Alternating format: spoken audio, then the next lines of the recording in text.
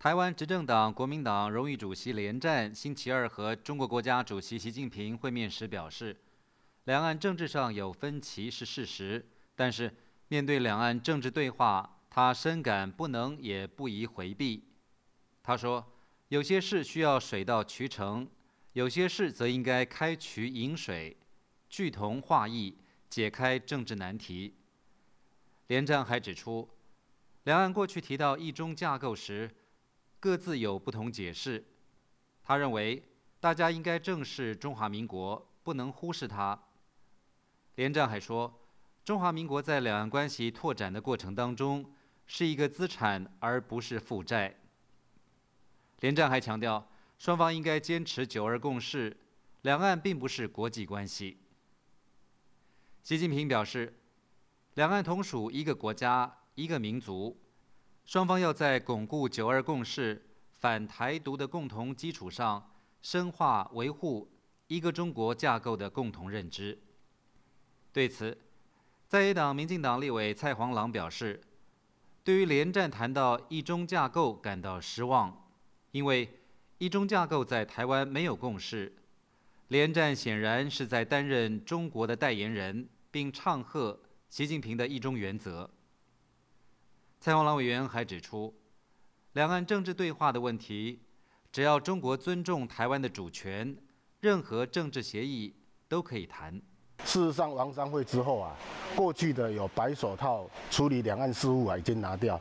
所以在有尊严、对等跟尊重台湾的主权的原则之下，政治对话我们认为是可以的。民进党主席苏贞昌稍早还表示，中国制定反分裂法的时候，连战第一个前往中国访问，这些年来更是常常的去。连战如果能讲台湾人民所讲的话，该有多好。国民党立委费鸿泰表示，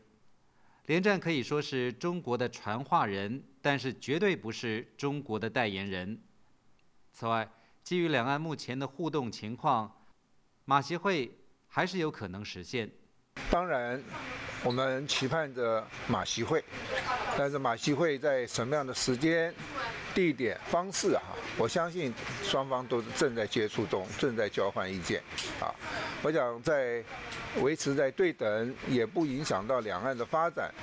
当然也是为了两岸的发展更稳重的、稳健的跨出另外一步。我想彼此双方都会非常有善意的来谈论这个题目。费鸿泰委员还说，连战和习近平会谈的结果对国共两党都将产生很多影响。针对具体可行的建议，台湾陆委会可以接续的再往下谈。连战在和习近平会面时还谈到，如果马习会能成功，他乐观其成。但是依据他的经验，国际间面对重大问题的时候，双方见面之前要先铺陈。如果事前准备不扎实，两人见面不见得能蹦出火花。台湾陆委会主委王玉琦星期二前往立法院报告王章会的内容，他再次强调，大陆方面不接受两岸领导人在亚太经合会 APEC 见面，目前也没有其他的备案。台湾总统马英九星期三以党主席的身份在国民党中常会表示，荣誉主席连战前往大陆访问，并且和大陆领导人习近平会面，这一类的访问越多越好，有助于增进友谊，创造更多互信。马英九还指出，陆委会主委王玉琦在大陆光明正大、清楚阐释国父孙中山创建中华民国已经103年，这样的宣示意义重大。王玉琦于上周访问中国，并且和中国国台办主任张志军举行了会面，